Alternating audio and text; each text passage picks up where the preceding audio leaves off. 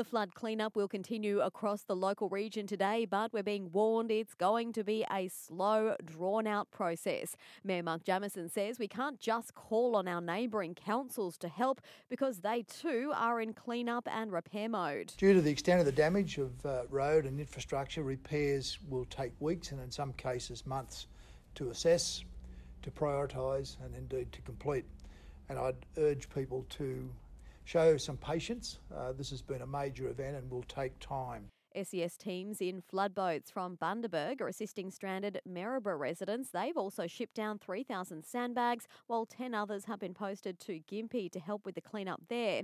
And now for the news we don't want to hear, that more rain is on the way. The Bomb's Shane Kennedy says the region could be in for some more storm activity. A chance of a thunderstorm beginning to return to the area on the Wednesday, but again not expecting any widespread heavy rainfall, likely to be fairly localised.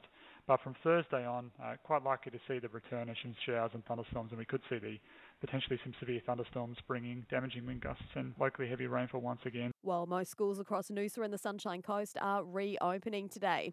And if you've been directly impacted by flooding, either in your home or it's causing a loss of income, you can apply for the federally funded disaster recovery payment of up to $1,000 per adult, as well as the disaster recovery allowance from today. Applications are via Services Australia.